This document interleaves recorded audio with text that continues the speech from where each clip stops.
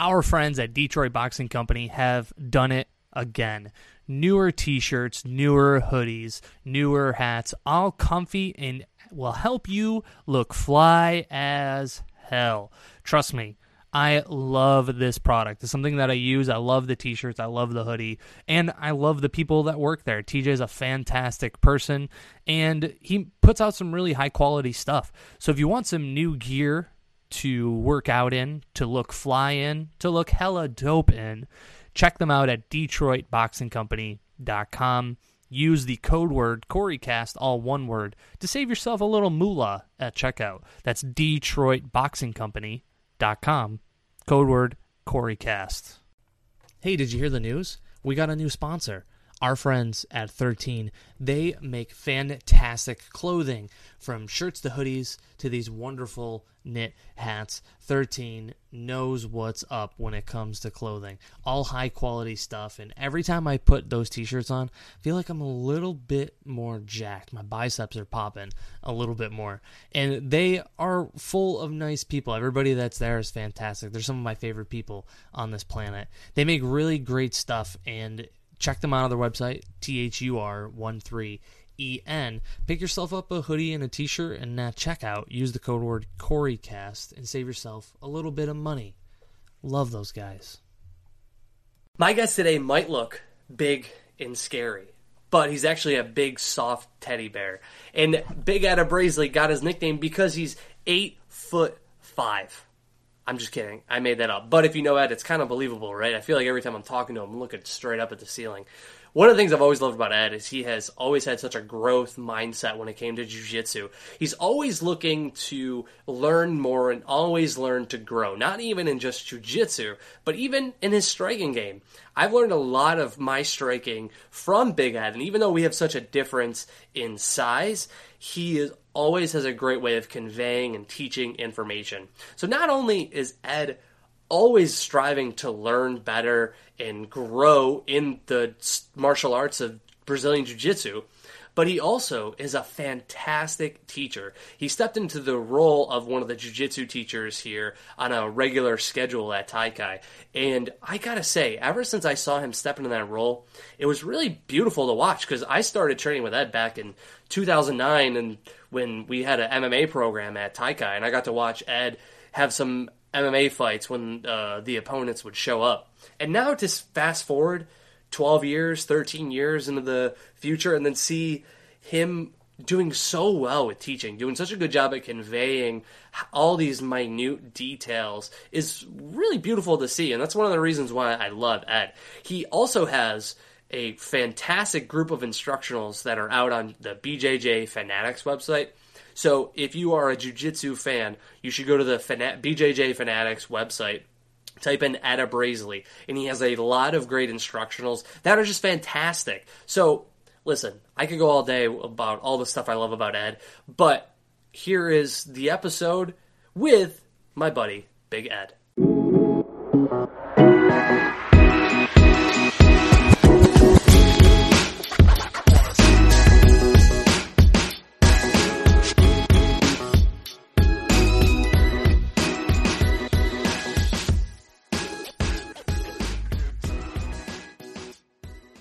Ed, what really made you want to get into martial arts?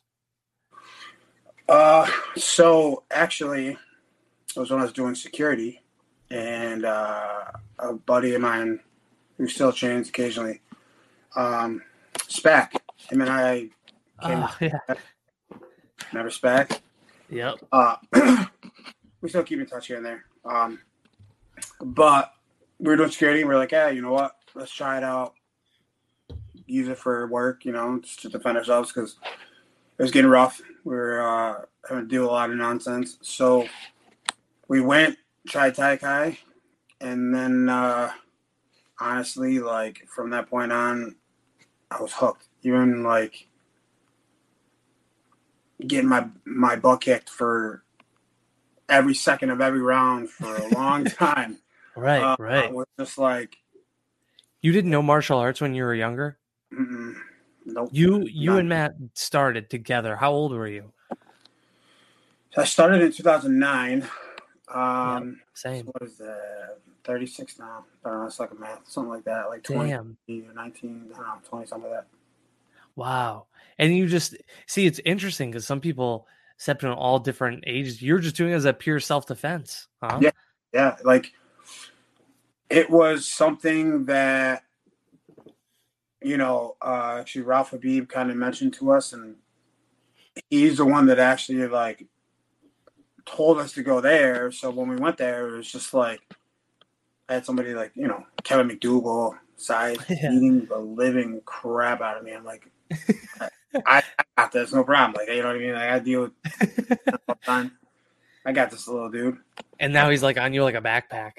Yeah, for sure. It was just like I was getting my ass kicked by like so many people half my size, and I was like, this is incredible. It kept me like I fell in love immediately. And do you remember what your first day was when you stepped out on the mat? What was what did you feel like? A whale. Yeah, a whale. I couldn't shrimp down the mat. I couldn't move. I only loved I thought no-gi was easier for me. I wasn't used to wearing a gi. Like it's just like I felt like it was pajamas. You know what I mean? Like I was right. People were grabbing it, choking me, and I was just like, I don't want to wear that thing. People would choke me. I was just like, I want to try to do no-gi. So that didn't help either. I was still getting beat up in no-gi. I was still getting beat up everything I did. I felt like I got beat up just bowing in. Like it was just kind of, and that's what that took over. Like the ability like to see people that are so much smaller than me, weaker than me. Like I was a strong kid, but I was big, and you were working out though before. You were lifting some serious iron. Yeah, and I just couldn't. But I had no cardio. I couldn't walk from the locker room to halfway down the mat before I was out. Screw this! I want to sit down. But like, yeah, I had no cardio. I was just big dude, and that was it. And I was just from that. Do you remember who your first class was with?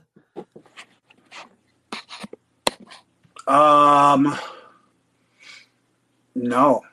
I remember my first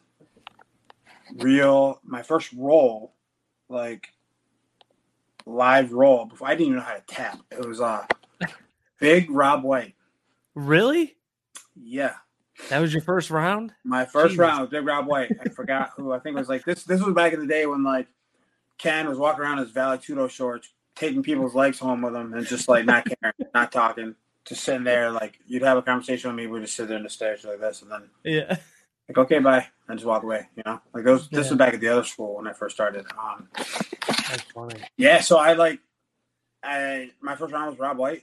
He like mounted me and had his forearm on my throat, and I was getting sweat dripped on my face. I was getting choked unconscious, and I didn't know how to tap, and I was like, well, this is how I die, I guess. I don't know. So he realized that I was probably going to die, so he stopped, and, that is not how you die. You did very well. Yeah, you made it. Not at that point, but those next few days, what made you want to keep showing up? Just the fact that you were bettering your health overall and learning self-defense? Yeah, and plus I felt like there was more. There was just more there. Like it was a challenge, and it was proof. There was like the proof in the pudding. Like there's guys that were just smaller than me that could just do whatever the hell they wanted to me, and I was like, this isn't like that putting people to sleep with chi balls and stuff like that. Like it was like this is some good stuff, and I got addicted. I competed my first week of jiu-jitsu. Really? You competed your first week? Yeah. Oh my God, you're amazing. I didn't know that. What was it, like a Naga or something? No, it was some random tournament and I lost, and Ken will every single time that I'm in front of a big group of people, like in my belt test, he brought it up every single time, and he will continue to do it until the day I die. I lost to that guy, Mark. I think it's Mark. And he ended up coming and training at Taikai after that. I think he stopped training at like a blue belt, I believe. I lost the points to him, and I was like, "This shit is awesome. I want to keep just doing 1 point." And man, you had the guts to compete your first. Not me, dude. I didn't want to compete when I first started. That's scary. Yeah, I mean, I didn't know what I was in for when I first went to compete. I was like, I don't know. I felt like it was just like kind of like getting my ass kicked in class. I was like, I'll just go over there.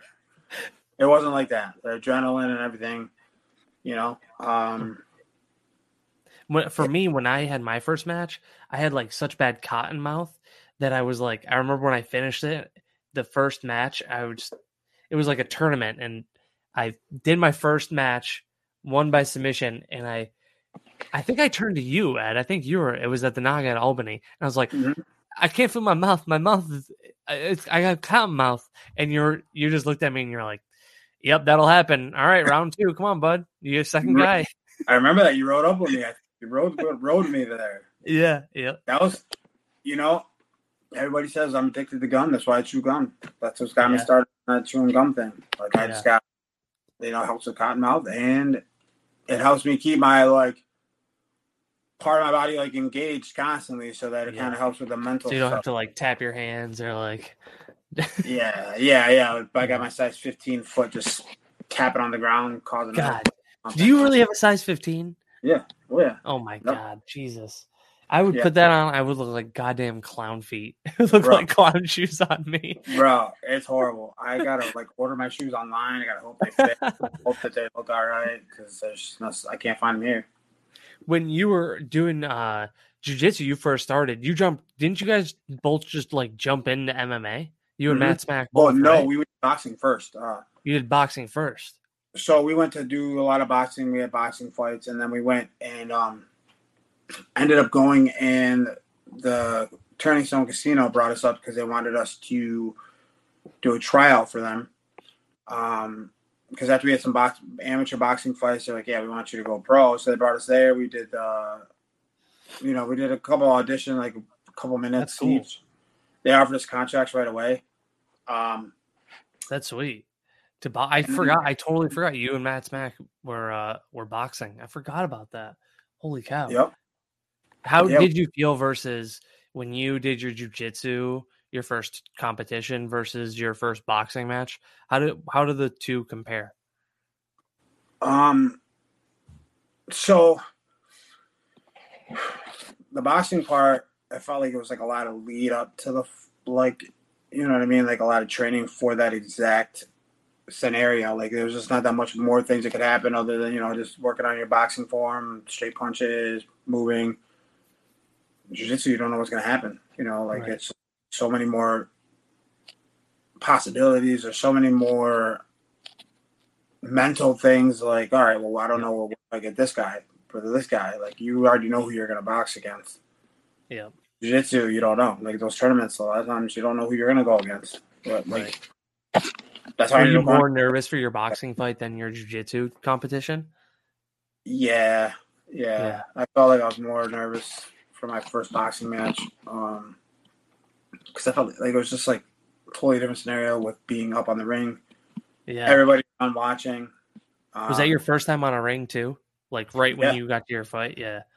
It's wild. It feels so much different. I wish we had a ring at Taikai. Yeah, and climbing into the ropes and stuff was kind of cool. It's all right. I was kind of pretending I was Mike Tyson in my head. I'm yeah. Dude, I feel like you would have entered the Big Show, 1 foot all the way over the very top rope. Well, if I didn't have a size 15 and had the wrist kind of trapped on there to flip on my face, I got to do something like that. Yeah. But yeah, no, that is sweet. Went from boxing did you ever fulfill the contract with Turning Stone? No, we ended up when pretty much once you signed the pro contract, you weren't allowed to do anything that could risk getting injured, which means so they had really weird stipulations. Yeah, they wanted to control you, and they said, well, pretty much you couldn't do MMA, you couldn't do jiu-jitsu, you couldn't do anything other than boxing or stuff like that. So that's a no for me, dog. Yeah, I was nah, I decided not to do that, and then I went right into MMA. My first boxing. Couple seconds. You went into how long from your boxing fight to your MMA fight? I don't know. Probably a year.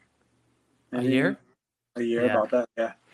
Because that was back in the day when our rule was you had to be a blue belt to compete in MMA. So I had to wait for that, and I was okay. And then with once that. you got your blue belt, then you did MMA fight. Mm-hmm. And this is all pre before it was legal, so you guys used to have to drive everywhere for fights. Yeah, well, it's amateur was okay, like because my first one was in Watertown. Oh, okay. Because the amateur, the pro stuff you couldn't do. Oh, yeah, right. So like the amateur stuff, they found like that little loophole to do their different stuff. I don't know how that worked, but my first MMA fight was in Watertown. Yeah, it was only lasted like 6 seconds, but that's where you starts that guy. Was it? Yeah. What was it with? And Huh? What did you knock that dude out with? Well, I hit him with 1-2. I thought, and then he was kind of out, so I grabbed his head and uppercutted him. Uppercut. I was gonna say an uppercut. He was out on his feet, then he just face planted on the ground. Oh, and I walked away because I broke my knuckle too. That was not. What'd you say? You said you broke your elbow? My knuckle, like wow! Hand. You hit him so hard you broke your knuckle. Yeah, like in the video, like I look at my hand, like oh shit. Oh my god! But were you, when you went from boxing to MMA, were you like more nervous that like you had so many more factors going into it, like worrying about the takedowns and all that?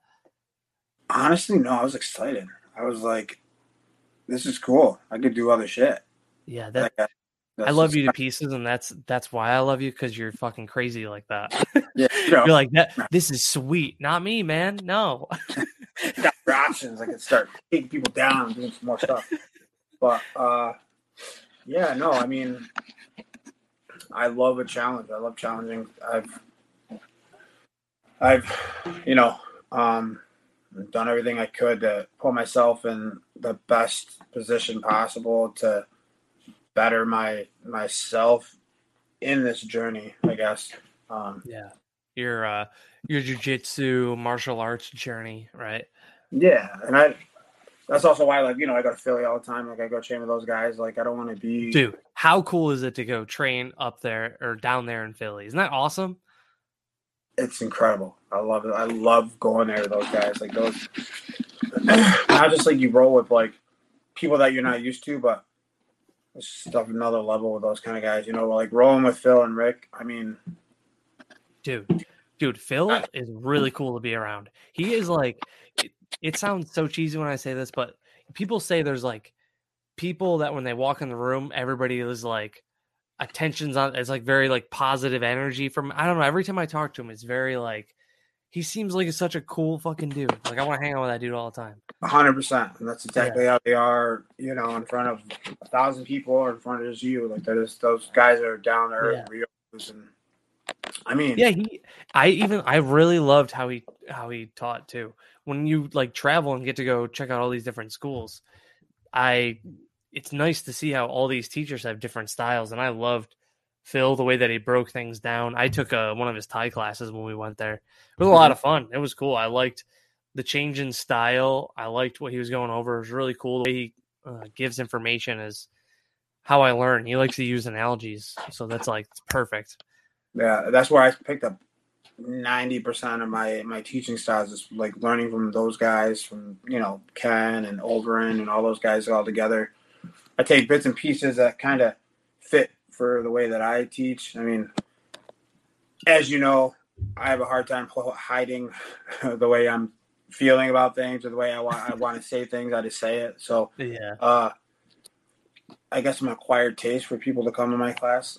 Acquired taste. Because I just don't bullshit, It's just kind of like I say it how it is, And I don't do like the false sense of security. I don't do the, babying people. I say but how. Now you've moved on to teaching. Are you no longer competing anymore? Are you focusing more on teaching? Honestly, I am still trying to compete as much as possible. I know. I feel like you're crazy enough. You'd be like, nah, I'll do a match right now if you want. Absolutely, 100%. If I got called to a match and it's worth it, like, absolutely, I would love it. I love that competition. Like, I've gone to so many competitions by myself that it's just kind of like it's normal for me. I'm just like, I don't need a coach. I'll just go out there and do what I've been. What's one of your favorite events that you've got to compete at? Is there one that sticks out in your head? Fight to Win was awesome. Fight to Win and Rise. I'd say those two are the top two that. Rise I was a brown belt still, and I was in their heavyweight tournament for their first ever heavyweight champion belt, and I went against two tough dudes, two tough black belts. One, Gary Tonin was coaching the first guy I went against. I subbed him. Second guy, this guy Nick Walls he's a monster, awesome dude, real good dude, a real good jiu-jitsu competitor. Our styles at that point were kind of a good mix up together. I ended up subbing him. He was a black belt under Cyborg. So that was a good night. Oh, you were a brown belt. You were just taking black belt home with you, taking their arms with them. Yeah, I won both matches by sub. They were 10-minute sub only or EBI overtime, and I was able to get it done under the time limit. You're a gangster, dude. I can't believe you did that. What a gangster while you were a brown belt. Yeah, I also competed before that in the gi as a brown belt against a black belt for Rise. The guy Izzy Medina, he was a high level wrestler, won Pan Am's, a black belt, stuff like that. Again, I submitted him in a couple minutes in the gi. When I was a blue belt, that was my prime. I was loving that. I was loving blue belt. I was submitted, beating black belts as a blue belt, like Nolan Ducher, Gabriel, the Gladiator, Santos. Do you think out of all the promotions, Rise put on the best event? Rise and Fight to Win, both of them, that they both have top notch events, and it's really it's all the background work behind the scenes, right? Yeah, and I was supposed to fight for Fury Grappling. Oh, nice. That was like the CFFC or their kind of event for grappling. We went there. I got ready for the match. Got ready. Actually, Rick and Phil Rick came there to corner me, and we got dressed, got ready, getting ready to walk out, and like, oh yeah, you guys not here. So it's like, okay. Wait till last minute to tell you. Yeah, well, they were waiting for him. They said he just decided to stop answering messages and wasn't going to show up. Jeez, what on earth? Yeah, well, Rick pulls out his phone and calls the guy's coach, which was like, I forgot who the coach was. It was, but Rick knew him. He's like, dude, what the hell? Yeah, but it was like it's like a big name guy. Yeah. Devon, no. Might have to think about it. I can't think of it off the top of my head, but like. Yeah, that's all right. That's funny. He just straight up calls him and is like, "Yo, what the hell? You're in the show?" Yeah, Rick. Yeah, those guys are just awesome, man. I mean, Rick and Phil have cornered me for multiple matches. Yeah. Is there one dream instructor you have that you want to take their class, like in person? Honestly, not that I can't, not that I could think about top of my head, man. Like Phil and Rick. Is there like one seminar you went to that you were really impressed with the instructor? I've gotten everything I need from like Phil and Rick for listening to the way that those guys teach and they explain stuff. Like it's gotten me over every hump of jiu-jitsu that I've had. Every roadblock that I've come to, like those guys had the answer immediately. How often are you going out there? Is it like once a month? Yeah, I try to go at least once a month. Yeah. Like COVID, shut that down for a little bit, but that has been my goal to make it there as much as possible now. Yeah, nice. That's cool. When you started taking over classes and teaching Muay Thai, have you taken your teaching techniques from the two of them? Yeah, I try to put, my teaching style is a lot different than a lot of other people. Like I try to make sure. I know I have my techniques that I show. I want everybody to understand the certain things I'm going to show for that class. And then, do you write things down? Do you have a class plan, or do you just do it off the top of your head? I have it in my head. Like I write it in my head pretty much. Like I just have like idea what I want to do for the next week. So I do a You know week what's ahead funny? of time. It's cool, but everybody does it different. Chris Roach doesn't write anything down. Mhm. Dennis likes to write things down. I have a notebook. I write like my class plans for Fridays. I always write stuff down. Oh It's yeah, funny. Some people don't do it. And you and Chris run a great class. You know, it's funny. I Doesn't I it's have however horrible you're handwriting organized. anyway. I have horrible handwriting, so I wouldn't be able to read my handwriting anyway. So I would just say, like, You're like, what is? Why am I having him throw a jab cross hook in jiu-jitsu? I don't understand. yeah, that doesn't make sense. Why are you going to chicken choking a crocodile? I don't know what that means. When Yeah, you're trying to figure out what to go over for jiu-jitsu, how do you come up with it? Is it just like we'll figure out a route, like we go from point A to B, or is there like we're just going to drill an arm bar this class? well, so like I always show stuff that I hit live, no matter what, whether it's in open mat or in competition. Everything that I show, I can do 100%. Like I am very big with. I practice what I preach. I try to show everything. So the way that I look at it is, for that class, when I show something, it's something that like an upper belt that I know that comes in my classes, you know, that I've rolled with during the week, that they get having trouble with in my head. So I kind of worked some stuff from them, and then I spend the last 15 minutes of class with open drilling, so that if they're, as long as they're not a white belt, they can drill anything from anywhere. It doesn't have to be what I showed for that class. And we were out, they raise their hand, I'll come around and help them with whatever they're having issues with, and so that everybody can get something out of class, so it's not just one person. Do you have like that one move set that's your jam that you love teaching?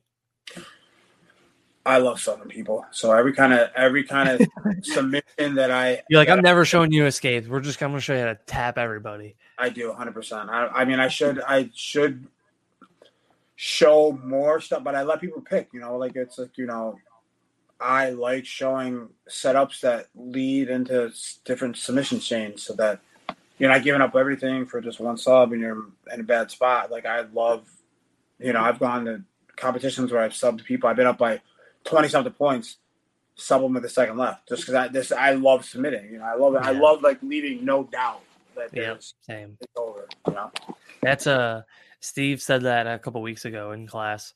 He was like, you can get in top control and mount him and get his points, but he's like, you know what?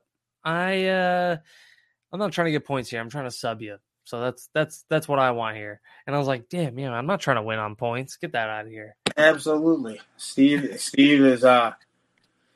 is one of my good friends. Him and I, we definitely have that same kind of mentality where it's like, we're going for subs. We're not trying to win on points. We're not trying to win on, you know, advantages. Like and that's what kind of like screwed me on my first time I did IBJJF. I did my first one at purple belt. You were just doing it, trying to get points? I know. I was just trying to get subs, and I didn't understand how the points worked. And I got outpointed a lot, and I was just going for it. Was a high level. It was a fun match to watch. Yeah.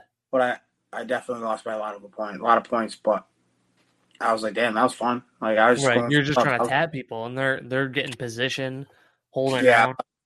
I lost to this guy Benny Rappel. He was coached by Marcelo. He lived in Marcelo's house. Like he was one of their pro heavyweight competitors. And he was a tough dude, man. Tough.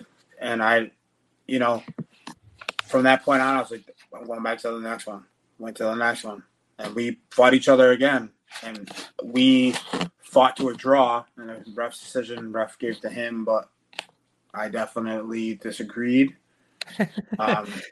I disagreed, but...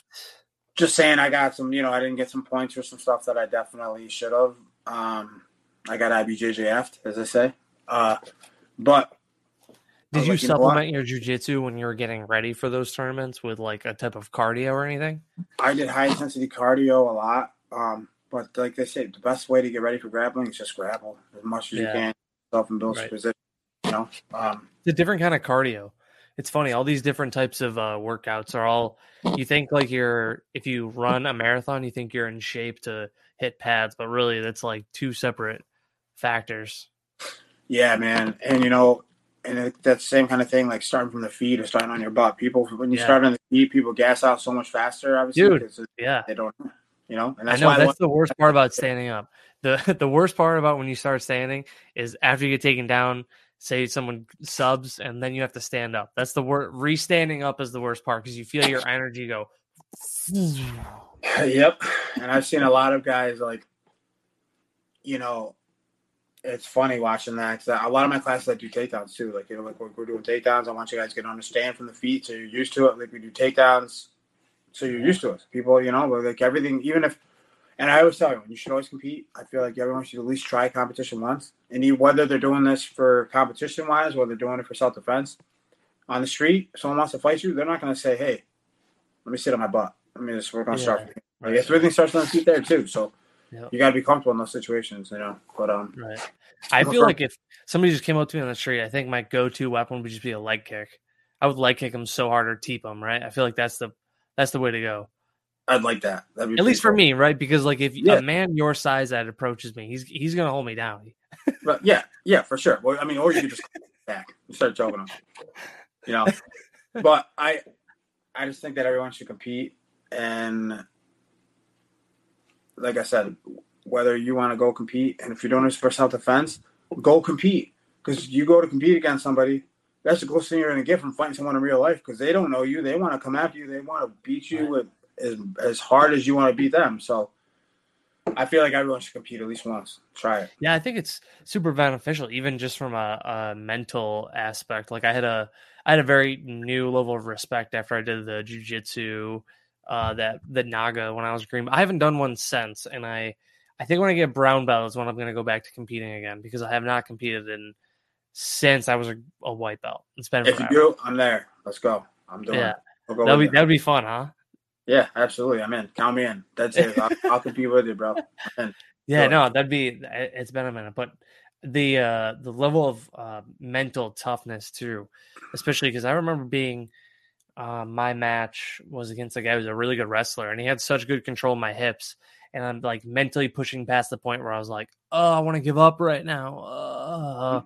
I can't get out of position. Like having to quiet that voice was so hard for me in that moment because I really did want to give up. I could not move from this guy.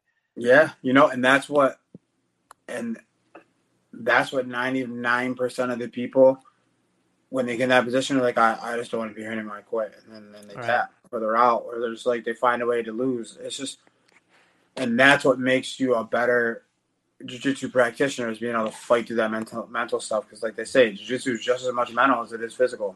I mean, I've had a lot of situations where, like competition-wise, where I went, like IBJJF, I went and competed against Vinicius, the guy Trader. He lost to Gordon Ryan in the finals at the last ADCC. Oh. So I went to do my first Pan Am's at brown belt, and he was my first match. And he was ranked at like 5th in the world at brown belt, like in all weight classes. And Marcelo Garcia and all those guys, Mateus, everybody was literally standing there coaching him. And I didn't even have everyone there to take a picture. And I'm like it was just kind of in my head. I'm like, God, this is going to suck, man. And he was just so confident in himself. And I was like, well, stick to the game plan. I had my game plan. Like, it was just my same way that I compete all the time. Went out there. I think I subbed him in a couple minutes. It took a couple minutes. And it was just like, nothing is better watching someone where they're cocky and they're like confident to watching like, oh shit, like I'm in trouble. And you could feel that they're just giving up. And that's when you put that foot on the gas and you finish it. Right. How do you push through that mental block in your head? Just with practice, you just have been able to get through it? Yeah. I literally tell myself in my head, I say, stop being a little bitch. Exactly what happened. I tell myself that. I say, stop being a little bitch. Yeah, that's exactly what happened the first time. And then I've been there so many times since then that it's just like, it's natural already now, like I push past it right away. Cause it's like the first thing I thought, first time I was ever there, do you want to quit? Are you going to be a little bitch? Or are you going to actually, when it's mentally and physically exhausting. That's like Chris and I, when we do, we used to call, we would say in deep waters, we'd call it deep waters, where we'd kick pads for 10 minutes. We do 10-minute round. And by like 4 minutes in, you're like, what? I have 6 more minutes. And your body starts like quivering. You feel like you're like suffocating. You know what they say though, like the body gives up way faster than the mind, or the mind gives up way faster than the body. Like your body can do way more than you think. So it's like, you want to give up. But, and one of the things like Chris Roach says a lot, and the first time he said it, it was like, wow, it's like, you might be tired right now, but if this building caught on fire, you'd be able to get up and run out. Yep. So you still got more in the tank. You better keep going. And that's like that. Chris has got that no bullshit mentality too, like all the kind of like that's I know we got a couple of no BS jiu-jitsu guys over there. And that the best part is the mats tell the truth no matter what people say, no matter what you think, the mats will always tell the truth. That's Logan says all the time. He's like, dude, I miss Logan. Yeah, he's a good dude. He's talk about man crush, dude. That dude is handsome as all hell. Yeah, and he's talented. He's so good. Every time he walks in, a bald eagle flies across the sky. Like he's a guy. He's one of the best guys I know. He's a good dude, man. Definitely very close. Like Zane calls him, Uncle Logan. So that's funny. It's you did one of the BJJ Fanatic DVDs with him, right? Yeah, he was the Uki for the first one. Yeah, and that's cool. And no, he's was he two? I think it was the second one too. I don't remember. Was it two of them? I've done three of them, right? 3 or 4. They want me to come back again. Nice. How cool is it doing one of those? Yeah, what does that look like when they invite you over? What kind of setup? What do they hook you up with? They take care of everything, man. Like they literally pay for everything. They give you, you get money every month for the sales and stuff, and they promote your stuff. They cover food, room, hotel, gas. You were telling me too. You got to train at his school too there. Yeah. We get to go to Bernardo's and train over there. Bernardo was always someone I looked up to when I was coming up in jiu-jitsu. Why that was when he was real big and competing and winning. I was gonna say, what was it about it that drew you to him? His size and his ability to just keep pushing that pace and keep making that. And he wasn't there by mistake. He was crushing dudes, and he was beating them mentally, physically. Like he was just, his style was something that was really fun to watch too. Aggressive. Yeah, I like that's also one of my downfalls. I don't watch jiu-jitsu as much as I probably should, but I feel like a lot of times that point stuff is kind of boring. And he is very exciting to watch. He's like one of those guys that I really enjoy watching.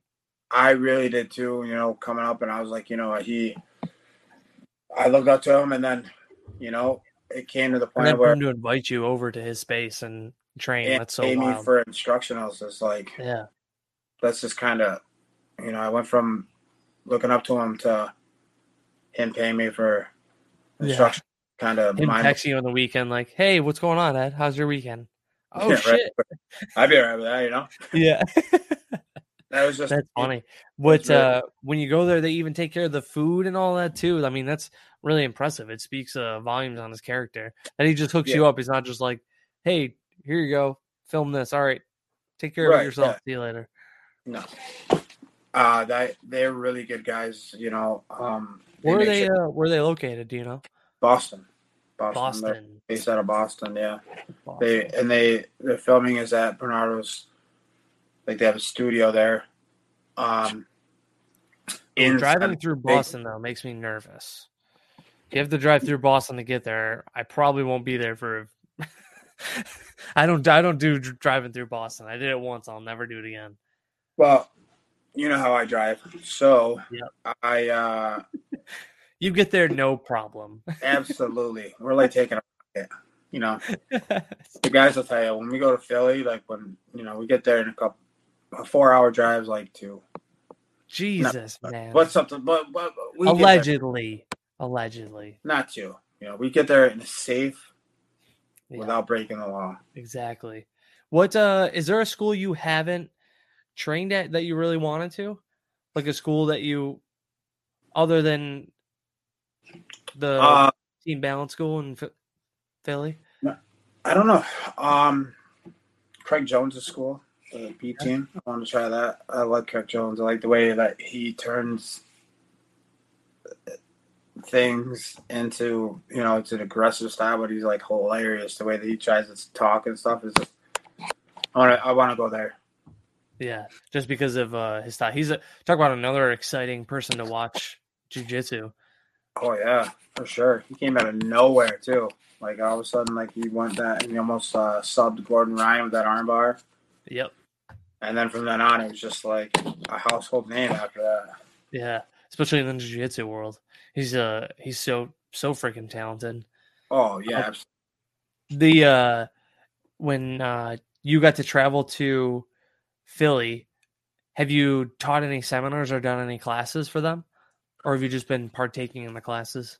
I've helped out with a couple of classes, like being there. But those guys, man, they're on another level. I tell you, man, one of the most recent times I've rolled with Phil, he was having like an issue with one of his hands. So he was rolling with one arm. I was rolling as hard as I could. He was coaching the group next to us, and he absolutely like made me feel like I didn't even know jiu-jitsu anymore. With one he hand. My guard. I don't even think I opened my guard. I was just like, I don't know how that happened. I don't know what'd you do? He didn't even try to sub me. He was just let him like taking my back, let me recover, mounting me, taking side, just toying with me. I felt like a little mouse with a cat, just batting me around. It reminds you there's some levels to the game, right? Oh man, it just made me fall in love with it all over again. Like, wow, there's just levels to it. It's just that. Yeah. There's levels to this game. That's what keeps people sucked in for so long. You know what I mean? Oh yeah. I mean, do you prefer? I wanted to ask you. I couldn't believe I haven't asked you yet. Do you prefer teaching or competing more?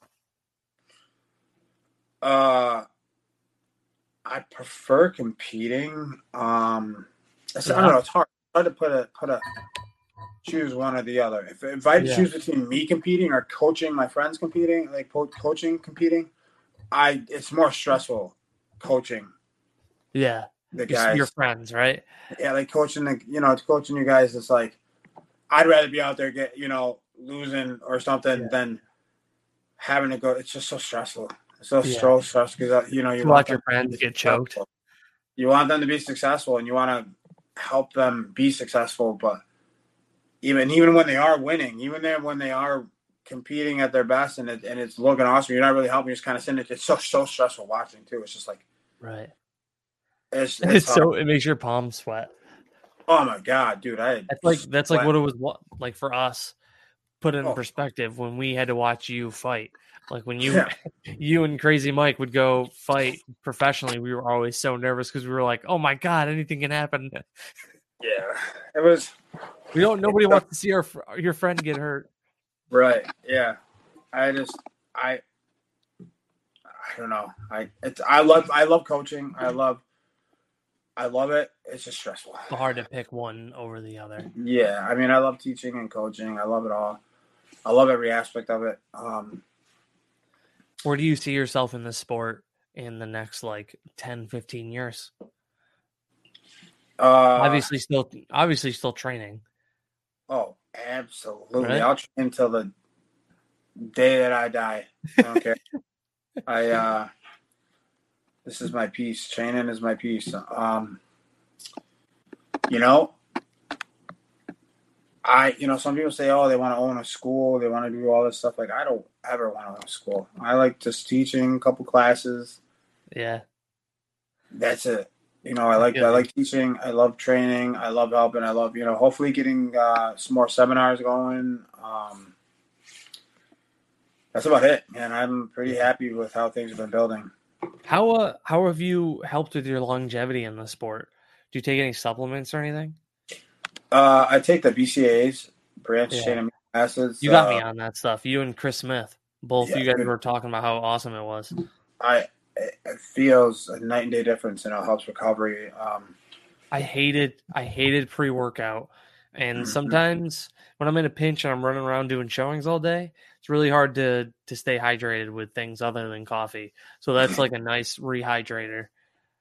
Yeah, I like that it doesn't have a lot of sugar. It doesn't have any sugar, actually. It doesn't have any carbs, and it Yeah. counts as water intake for the day, which is something that people got to start taking into consideration. That the amount that you saw when you train, you also got to drink that during the day too, like I that. gotta drink more water, dude. That's my downfall. That's it. I've been trying to carry it around with me too, like just drinking more water and being used to carrying a jug around with me so I can be, consistent with it. Do you have a stretch routine Nah, that helps with longevity or anything? No. no, I probably should, but Yeah. I Dude, you do should. back rolling. I'm telling you, it's one of the best things I've done for my ankles. I messed my ankles up playing soccer when I was younger, both of them. I fractured one of them and had my ankle cracked or something in the other. I don't know. I messed both of them up pretty bad. So my stretch routine, I have a very specific thing I do with my foot so I don't lose my flexibility. Yeah, I got to start doing that. I just honestly, I don't know. I don't have it in my head. I back roll because I have I get knots on my shoulder blades. I got to, I use the J cane or like that back roller with the nubs, but. Oh yeah, dude, you had that cane. That cane you Mhm. could pull and dig into your back. That's it, dude. That's Are where you it's going to at. like a chiropractor or anything? You do anything No, like that? No. no. I haven't. Ed, you got to take care of your body, dude. Start No, stretching. I'm telling you. no, I do. I have my hot tub. I sit in a hot tub at night. I have Ooh.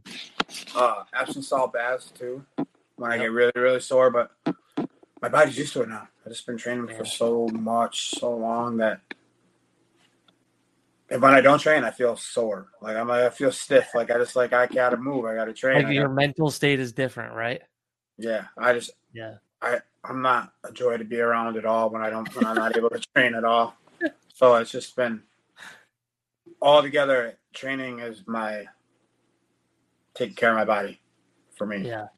Mentally and physically, right? Because you had really emphasized how much training helped you through when we couldn't even the gym was closed down. You still were able to at least have a partner and drill a little bit to keep your sanity. Yeah, I for the first part of COVID when it shut everything down, like I was working 16-hour days. I was just not. Right. You're running yourself ragged. Yeah, and then it got to the point where I was like, something got to change, or else. Dude, it was the same for me. I remember there's one incident where we were in lockdown and something happened where I forgot what it was exactly, but I remember I snapped at my mentor, the lady I work with at Howard Hanna when she was training me, right? And I snapped at her over something so silly. And I went for a run after because at that point we haven't been training for like months and months and months. It was actually just before we opened up. And I was like, wow, I haven't trained in so long. I'm like grumpy. No one wants to be around. Brittany said like the first few weeks she was like, I cannot wait until Taikai opens so you can get out of here. Yeah, and But it's important for people's mental health, like not even just physical, but mental health. 100%, 100%. If I wasn't able to choke my friends, I'd probably be choking people that I don't know, and I would been in trouble. But That's so funny. Ed, dude, this was a lot of fun. yeah, Thanks for doing this, dude. absolutely, man. Thanks for having me. It's Glad cool like getting the chance to just like sit and chat with you for an hour. It's instead of always being like, "Hey, what's up, Ed? High five. What's up? See you later, dude." We get to actually right. like decompress a little bit. Yeah, for sure. Especially for how long we've been training. I mean, we back doing MMA class with Dennis. That was when like I was training like 5 days a week. Yeah, because I had nothing else going on. I had no girlfriend, no kid. Yeah, you were just training, coming in with wearing spats, which you've changed. Spats, that's right, dude. That's right. On the butt. Representing Savage Spats, that's right. There you go. That's still a thing? Dude, no, not anymore. I wish it was. Yeah, why did you stop that? You should have He kept just it going. Fell out of love with it. He didn't want to do it anymore, which is all Gucci. It's all good. It's kind of weird though, being at Taikai for as long as I have, because a lot of those people have seen me when I was 18 years old. Like, you remember me when I was just a kid. Just a little young lad, huh? Yeah, I know, right? Like, it's just it's wild, and it's really cool to see. I was talking to Dennis, the cool like connections we have with all these people who have been to Taikai and like have maybe I've like sold a house to or something, or still keep in touch with them on social media. It's really cool to see such a great network of people that have came through Taikai. It's, I've met the best people in my life going from Taikai, and it's the same guys that'll, at the drop of a hat, will be there to get your back. And I don't know one person that I'm not friends with there that would take their shirt off their back immediately if you needed it. Yeah, for sure. Yeah, they're not friends; they're all family. Yeah, I know. It's really cool to see, especially. I think, like, I've said this before, but back in the day, people would go to like church to get that sense of community, and that sense of community at Taikai is so strong there. It's just, I don't know, just well put. Everybody there would really kindly do anything for you in a pinch. Absolutely. Yeah. What a great place. I can't picture my life without them. Yeah. Could you ever imagine, Ed, if you had to run Taikai? Could you ever imagine that?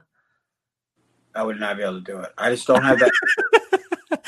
I just, I don't bullshit. I tell people how it is, when it is, what they're doing. I don't think that I would have the ability. After you said, you were like, I don't never want to run a school. Ed, what if you got control of Taikai? Never, absolutely. Because I don't feel like there'd be people that would not be coming back. I would feel like there'd be people that, I bet you there's people there that don't like me, that don't like the way that I talk or call people out. But I just kind of feel like people need to be accountable for things, and they should be held to the same standards as everybody else, which Ken does an awesome job doing that. Right. I'm not that kind of guy where I can kind of smile and say, hey, yeah, you're doing great. I'm like, no, that's shit, do it right. But that's why people are in different spots there, and I feel like we got a strong group of guys that run the classes and run the school. Like, Ken knows what he's doing. It's been proven. It work. And I will say Shark Tank is honestly one of my favorite days of the week. Shark Tank has been one of my favorites. We got to start building it, though, too. Because, how many purple belts are at Taikai that don't? We got a lot of purple belts. Any of those purple belts listening to this right now, you better show up to Shark Tank Sundays at 10 a.m. I'm sick of being the only purple belt going. Shark Tank's going to be where we go and find all the purple belts, wherever they are. Chum in the water. Yeah, for sure. Done. Grapple them on point, whether they're walking into the Taikai or at home with their family. We'll find them. We'll grapple with them. We'll get them. We'll get them going some way or the other. Yeah, we'll that'll be good when we got 32 freaking blue belts going through in the next test. So soon enough, the purple belt pool is gonna be massive too. So that Shark Tank will blow up here. Hell yeah, I'm looking forward to that. Hopefully, but sometimes only time will tell. Only time will tell, Edward. Sometimes it just comes up with more people with more excuses. That's right, dude. Ed, thanks for doing this, man. I appreciate your time tonight. This was really cool. I appreciate you. Thanks for having me, man.